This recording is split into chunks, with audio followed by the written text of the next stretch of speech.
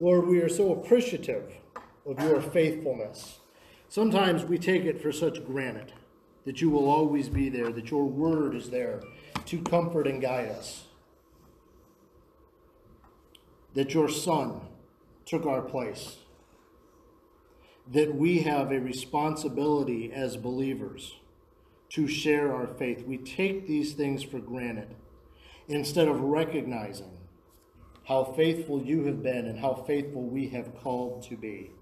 Lord, I pray that you will be with us this morning as we look into your word. Lord, I pray that you will get me out of the way so that what you want me to communicate will be heard loud and clear.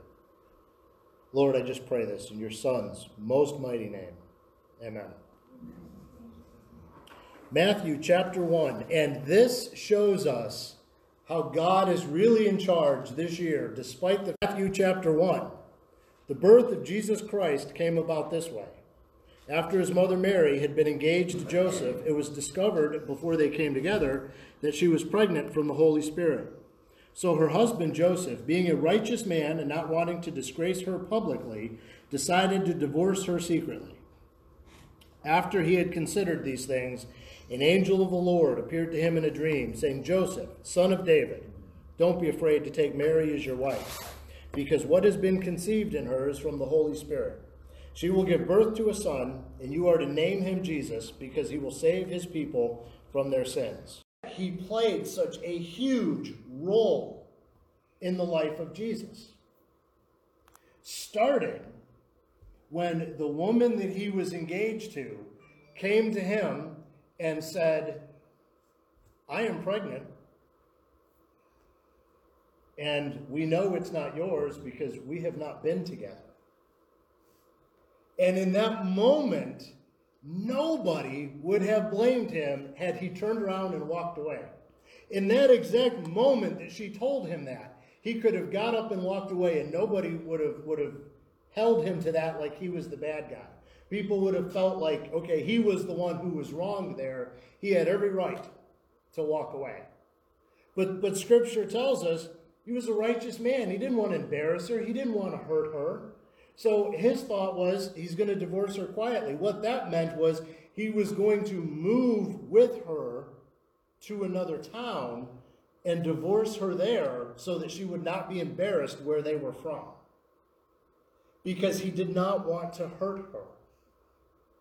And as he was considering this, as he was making this plan, then this angel appears to him in a dream and says, look, this is God's plan. You have got to stick through this. And so he got up from that dream. It says when Joseph woke up, he did as the Lord's angel had commanded him.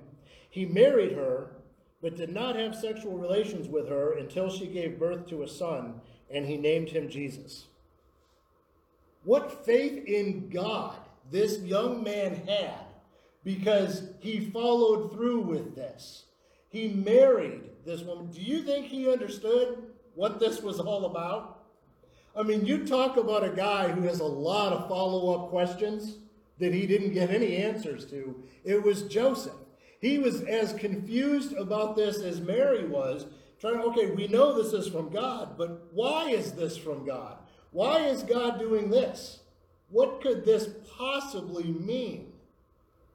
But he obeyed, and he went through with this marriage. And I am not trying to be funny with this, but talk about faith to God. I am not going to ask for a show of hands because I don't want to embarrass anybody, but do you know anybody who got married and waited 7 or 8 months until they had sex? Obedience to God's plan demonstrated right there. I wish we had young men like Joseph. I wish I had been a young man like Joseph. Faithful to God, even when he doesn't understand what's going on, even when it is taking away something I'm sure he was looking forward to, even when it was disrupting the way he thought marriage was going to be, Don't we all kind of get an idea in our head of what marriage is going to be like, or what a new job is going to be like, or what it's going to be like when we move? And then it's never that way, but we get these ideas. He had this idea, and then it was turned completely upside down. It wasn't just different than he thought it was going to be. It was completely different than what he thought it was going to be. And yet he did what God had asked him to do, even through that. Being faithful is a choice that we make. And I think there are two kinds of being faithful. Bear with me, because this is going to be really short. We're not going to belabor this. And there's a lot I could say about being faithful. I could dig through the New Testament and we could be here till 2 o'clock. But I'm going to keep this short, because as I look around the room, I think we understand being faithful in a spiritual sense. But I want to encourage us about, there's two different kinds of faithful and which one we should look for. Now, the first kind, we've probably all been very guilty of. I was a very faithful in my prayer life. Nobody was more faithful in their prayer life than I was as a child on report card day. I am not kidding. When I was in high school and it was time to take a final for a class I'd hardly done any homework in, and I never took the book home and I never studied, as they're passing out the final, my prayer life was all about being faithful. I hadn't talked to God for months, but in that moment I had a deep conversation with him, born almost completely out of fear. I one time totaled a car. I had just gotten out of the Army, and I totaled a car, was driving down a road I had driven down many, many, many times before. I was a believer. My prayer life was fairly consistent, but nowhere near where it should have been. My Bible reading was fairly consistent, but nowhere near where it should have been. And I'm driving down this road I had driven down dozens of times. And I always knew it the road had a little bit of a hill to it, up and down. And when you go past the red barn, you go over the next hill, there's a stop sign right at the bottom of the hill. It was a warm spring day, and the music was loud in the car, and the windows were down, and I was having a nice time, and I went over that hill, and that stop sign surprised me. And I slammed on the brakes, and the car turned sideways, and then began to roll over. And I went through this intersection upside down sideways at about 60 or 70 miles an hour. Inside that car, upside down sideways, my prayer life was pretty good. 30 seconds before that, I wasn't really thinking of God at all. I think we've all been guilty of suddenly becoming very spiritual when life suddenly becomes very hard or very confusing or very scary. I think that's a natural instinct. But there are so many Christians that their entire faith revolves around that. They'll go to church on Christmas Eve. They'll go to church on Easter. They'll even hit church a few other times during the year. They've got a Bible somewhere in their house. But the most time they spend with God is when life scares them, or when life gets confusing, or when life gets hard, or somebody close to them is hurt or has some sort of pain. The second kind of faithful is the one where we make a choice that we are going to be faithful, and then we take steps to feed that faithfulness, to keep it strong.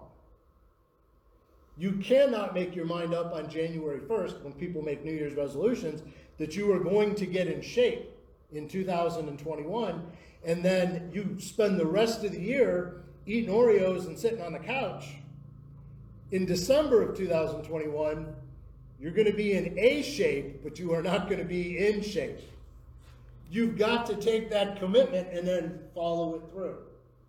You can't get married and say, take those wedding vows, and then spend your marriage seeking sex somewhere else, seeking encouragement somewhere else, seeking friendship somewhere else. You can't take those marriage vows seriously on your wedding day and then stray from them for weeks and months and years and expect that marriage to still be strong.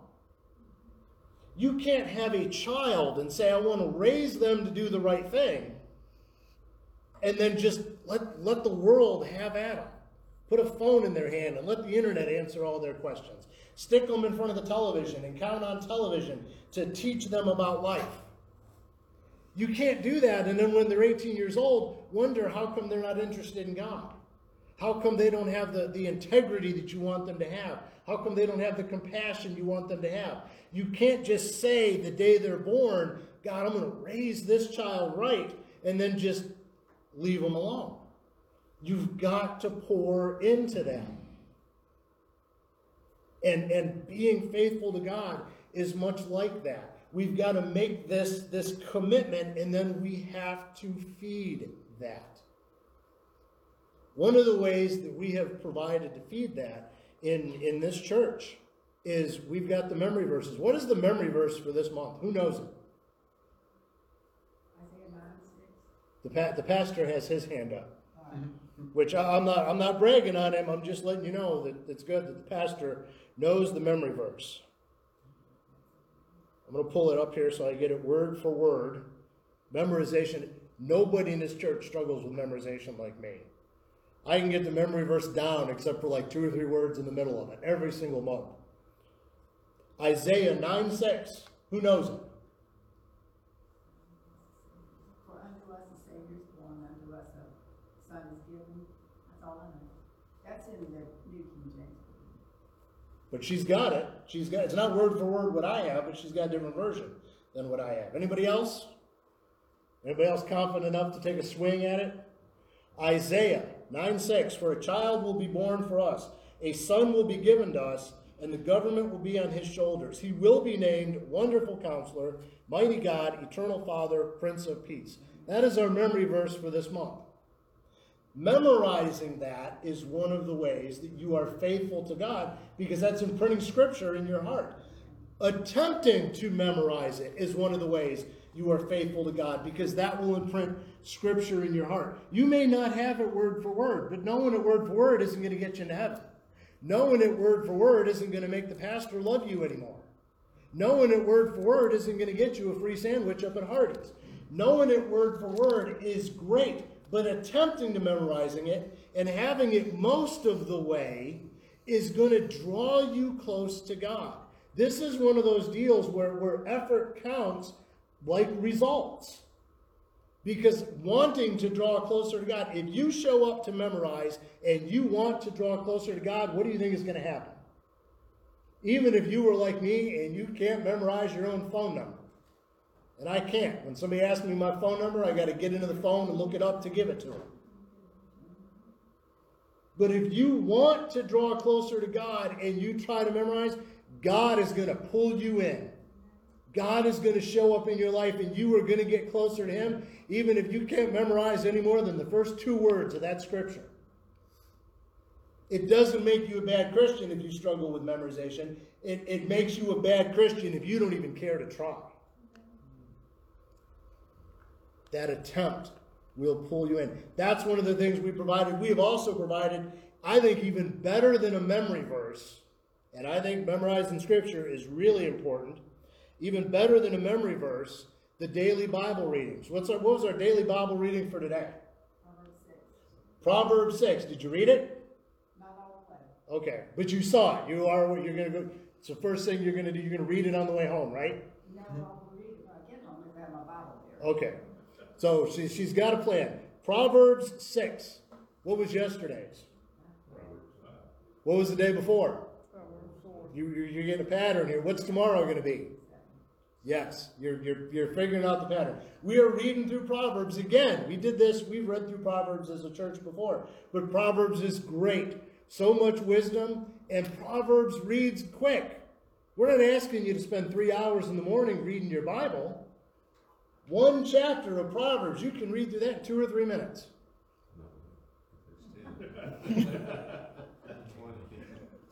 But we've got some questions with that. What does this scripture mean? What does this scripture mean to you? What is this scripture trying to tell you? Because we don't want you to read it just to check it off the list. We want you to read it to spend some time with God's word and see what God's word is going to tell you.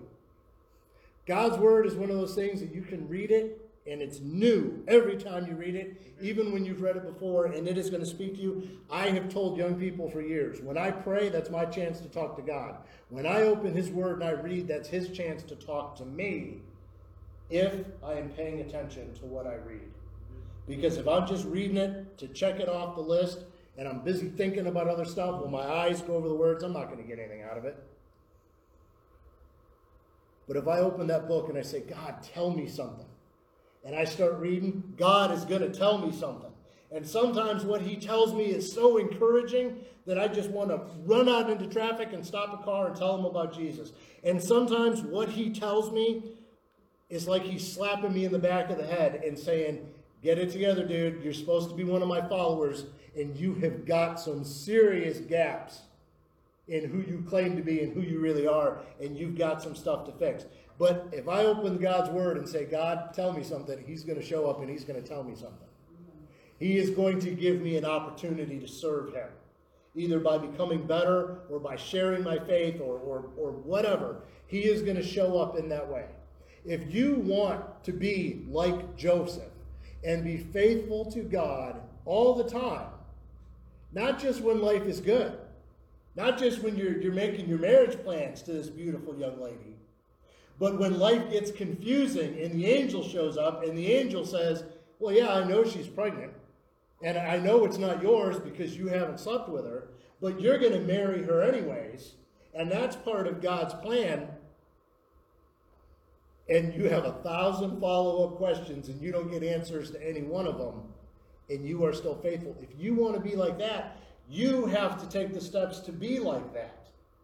Don't just count on being able to stand up when the crisis arrives. You need to start preparing for that today in small ways. Get into God's word. Memorize or attempt to memorize the scripture. Spend time with other believers. And that has been a challenge in 2020, because I'll bet there's nobody in this room who has had all the fellowship they want to have this year, or maybe even all the fellowship they feel like they needed to have this year. We have been very disconnected. As much as we have tried to stay connected, there's been a lot of disconnect, and we haven't had a lot of control over that. But see, to me, that has been an opportunity for me to look at God and say, okay, I'm going to be faithful through this, even though I don't understand what's happening. And you know, we joke a lot about 2020 has been a rough year. On December 31st of 2020, it's not going to go away, and we're not going to wake up on January 1st with everything fixed and back to normal. The stuff we're struggling with, we're still going to be struggling with. Politics will still be ugly in January. The coronavirus is still going to be around in January. The 6 o'clock news is still going to be dark and depressing in January. We're still going to be struggling. People will still be sick. People will still be struggling financially. We will still be struggling to figure out what's the best way to do church. One service, two services, 3 services, service from the porch. Some other thing that we haven't even been smart enough to figure out what it is yet. It's still going to be there, and we are still going to have this opportunity to either be faithful to God through that when it's hard, or to just wait to be faithful till it gets really, really hard and confusing for us. Wait until that car is upside down to start your prayer life. Or you can begin right now, so that you will not need to start your prayer life when that car is upside down. I want to share one last example with you. Years ago, I was part of a youth group. I was one of the adults. I was volunteering in there, and there was a young man in this youth group. This was back in Ohio, and he was a Cleveland Browns fanatic. He loved the Browns. He lived for the Browns. Ate and slept for the Browns. Existed for the Cleveland Browns. He just loved the Cleveland Browns. And there was this young girl in the youth group, and they were sort of almost dating. They liked each other. They spent time together. And her dad worked for the Cleveland Browns somehow in the PR department or something. And he was able to get them tickets to a home game when the Cleveland Browns were playing the Pittsburgh Steelers. And that's the big rivalry. That's the game everybody waits for. And right down front, they had these 2 tickets for that game, for the game of the year. This kid talked about that for 3 weeks before that game. He was more excited to see the game than he was to go out on the date with this girl that he liked. So they get to the game, him and this young lady, and they're sitting there. And right behind them were these guys at the football game that were using some foul language, and they had been having some liquid refreshment. And they were not behaving in a family-friendly way. And after too many minutes of the game, just a few minutes, he had turned around and he said to him, he says, look, guys, we're trying to enjoy the game. I've got a young lady with me. Could we change the language and change the tone just a little bit? And then that, of course, made it worse. And then they began to talk about him and about the young lady that he was with. This kid had been waiting to see that game for a year. He had been waiting to see it live for 3 weeks. He hadn't been able to sleep. He was so excited. And here he is, and it's getting rough. And so he says to the young lady, come on, let's not put up with this. And they got up, and he took her away from that. He gave up watching the game to remove her from that environment. See, this young man admitted afterwards that several years earlier, he had made this commitment to God, that he was going to do things that he felt honored God, even when it was hard, even when he was going to have to make a sacrifice. And he said, sitting there in front of that game, live and in Technicolor, right in front of him, he knew that it wasn't going to honor God to ignore the feelings of that young lady and sit there and enjoy the rest of that game. And he said, I can't make this commitment that I'm going to be faithful to what God wants me to do and then not do it as soon as it gets inconvenient. So he got up and he walked away from that game. How many of us have failed a similar test? I could fill up a book writing about times I have failed that test. You know how we pass that test? You know how we are faithful to God when life is hard? You know how we are faithful to God like Joseph was when he had a bunch of unanswered questions and he was facing what could have possibly been a social problem for him, a spiritual problem, as people questioned, are you really honoring God in this? What's going on with this marriage? This girl's pregnant and you're not even married to her yet. What's happening here? As he's facing all of these what ifs and he is faithful to God, do you know how we pass that test? Do you know how he passed that test?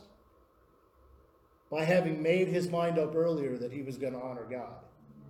Because somebody who didn't have it in their heart to honor God, when that angel showed up and said, this is from God and you need to do this anyways, somebody who didn't have it in their heart to honor God would have got up out of that bed and said, well, that was a crazy dream. Let's go get divorced. But he had made his mind up ahead of time. I am sure this young man fed his relationship with God. So when life got hard and scary, he was able to do that. Are you feeding your relationship with God? I look around this church and I'm pretty confident that most of the people in this room are doing that.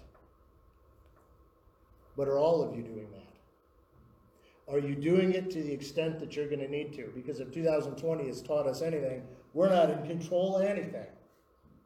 Life not only can get hard, it does get hard, and it might get worse. I'm not trying to be doom and gloom, but it might get worse.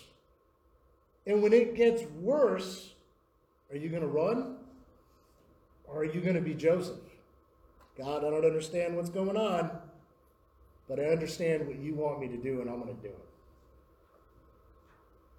Lord, I pray that our opportunities to be faithful to you this week will be abundantly clear. I'm not praying that you give us those opportunities because, Lord, I know you put those opportunities in our lives every day. And, Lord, sometimes we meet those opportunities head on and we serve you. Lord, sometimes I see those opportunities and I ignore them. Lord, sometimes I see them and I run the other direction. So, Lord, I pray that this week, for everybody listening to this right now, those opportunities will be made abundantly clear. And our hearts will be pricked to do the right thing, to be faithful, even when it's hard, even when it costs something, even when there is a sacrifice involved. Lord, I pray that we will honor you. And Lord, this month, this season, what a great opportunity for Christians to show the way about why our faith is important. It's not about the gifts, and it's not about the tree, and it's not about the Christmas carols. It's about you hanging on the cross. It is about your blood washing us white and pure. It is about us as sinners being able to be in the presence of a sinless God who cannot be near sin, and us having the opportunity to stand with this sinless God who cannot be near sin, because the blood of his Son has covered our sin and washed it away. Lord, if we demonstrate that to the world around us this month, we will have been encouragers. We will have acted in a faithful way that demonstrates what our relationship with you is all about. Lord, I pray that we will do this. In your Son's name, amen. Amen.